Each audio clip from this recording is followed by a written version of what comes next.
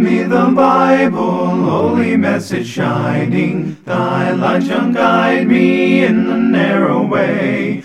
Precept and promise, law and love combining, till night shall vanish in eternal day. You're listening to the Christian Sword Podcast. We are examining the archives of the Tennessee Bible College that was established in 1975.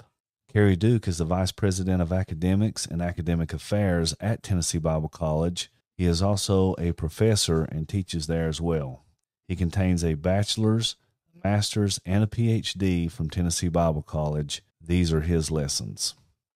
Isaiah chapter 5 is a chapter of woe. Not woe as in woe is me because of hardship, but woe upon the wicked because of their sins. There are 6 woes in this chapter, and today we're going to look at 5 of them. And as we read them, we're reminded of America today. So let's look at these warnings and condemnations. First of all, in verses 8 and 9, we have a condemnation of greed.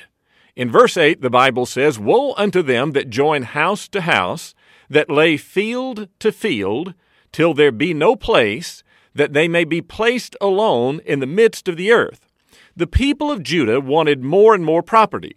They bought a house, and then the one next to it, and then the one next to that one, and so forth. They bought land, and then the property next to it, and then the piece of land that joined it, and so forth. You have to eventually ask, when would that end? And will they ever have enough? These selfish people wanted everything for themselves. They tried to own as much land and as much property as they could. And if they had done this to help the poor and widows and orphans, that would have been great.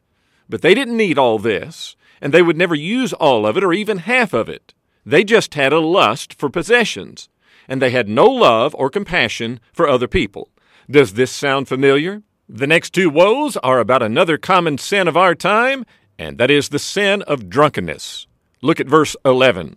"Woe unto them that rise up early in the morning, that they may follow strong drink, that continue until night, till wine inflame them." Now go down to verse 22, where he says, "Woe unto them that are mighty to drink wine, and men of strength to mingle strong drink." These people had a drinking problem. They started their day with a drink. They got up early, not late, and started drinking, and they kept it up until night. They loved to drink. They lived to drink. Their life revolved around alcohol, and they drank until they were, as he says, inflamed by it. It was not just the common working man that drank so much. It was also the leaders, the princes and the judges and other public officials.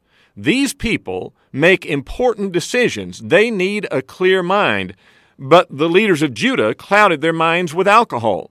Verse 22 calls them mighty men or men of strength, and that means that they were powerful men in high positions. Verse 23 shows that they upheld the worst people and went against the good people. They took bribes on top of their other sins. Now today, Americans spend billions of dollars on alcohol. It has become more and more acceptable to drink. People talk about drinking and getting drunk like this is a great blessing of life. And yet look at our country. Look at the marriages that alcohol has wrecked. Look at the health problems that it has caused. Look at the children that it has hurt. And look at the number of people that it's killed on our highways. Alcohol destroys. Proverbs 20 verse 1 says, "Wine is a mocker and strong drink is raging, and whoever is deceived thereby is not wise." Drinking led to doom in Judah, and it will lead to our destruction as well. Now let's read verses 18 and 19. And it's hard as you read these verses to believe that people can be so brazen and even blasphemous in their attitude toward God. In verse 18 he says, "Woe unto them that draw iniquity with cords of vanity, and sin, as it were, with a cart rope." What does he mean by these figures? Well, the Jews used carts in farming. They tied a rope to a cart and pulled it with an ox or a donkey. Here, Isaiah uses this as an illustration. He says that the wicked people pull the weight of their own sins. They, as Jesus said, labor and are heavy laden by their own sins. So just as the ox or the donkey work to pull around a cart, these sinners strain to pull their own sins. It's not easy to live a life of sin. The way of transgressors, the Bible says, is hard. Proverbs 13, verse 15. But they tried to think it was good. They lied to themselves. Their cords were vanity, and that means that they used vain excuses and empty reasons for why they lived such a burdensome life. Now, verse 19 is absolutely shocking. It's almost scary to read. Listen to what these people said about God. They say, "Let him," that is God, "make speed and hasten his work, that we may see it, and let the counsel of the Holy One of Israel draw nigh and come, that we may know it." Their rebellious, prideful attitude was, let him, that is God, go ahead and do what Isaiah said. Let him bring judgment. Let's see it. All we hear about is talk. If God is so upset with us, then let him show us his judgment. Now, have you ever heard such arrogance? These people were taunting God. And you might ask, well, would people do this today? Are people today that calloused? And the answer is yes. We have people in America who defy God. They hate the Bible. They mock the judgment of Almighty God. There are people today that are just as bad as these men of Judah. And what happened to them? Well, they got what they so sarcastically asked for in the end, and that is the judgment of God Almighty.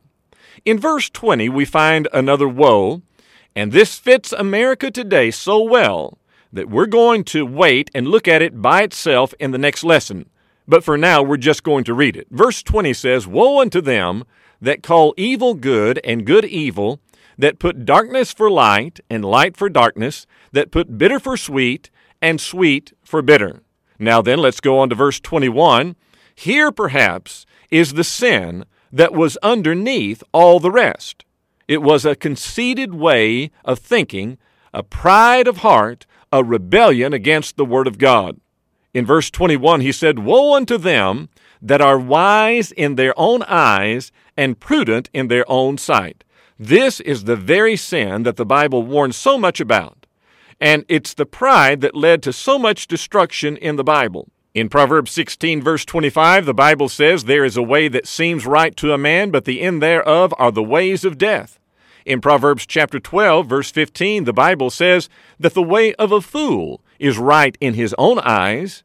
In Judges 21, verse 25, in one of the darkest times in the history of Israel, the Bible says that there was no king in those days in Israel, and every man did that which was right in his own eyes, and it didn't work out so well, folks. It led to their absolute destruction and ruin.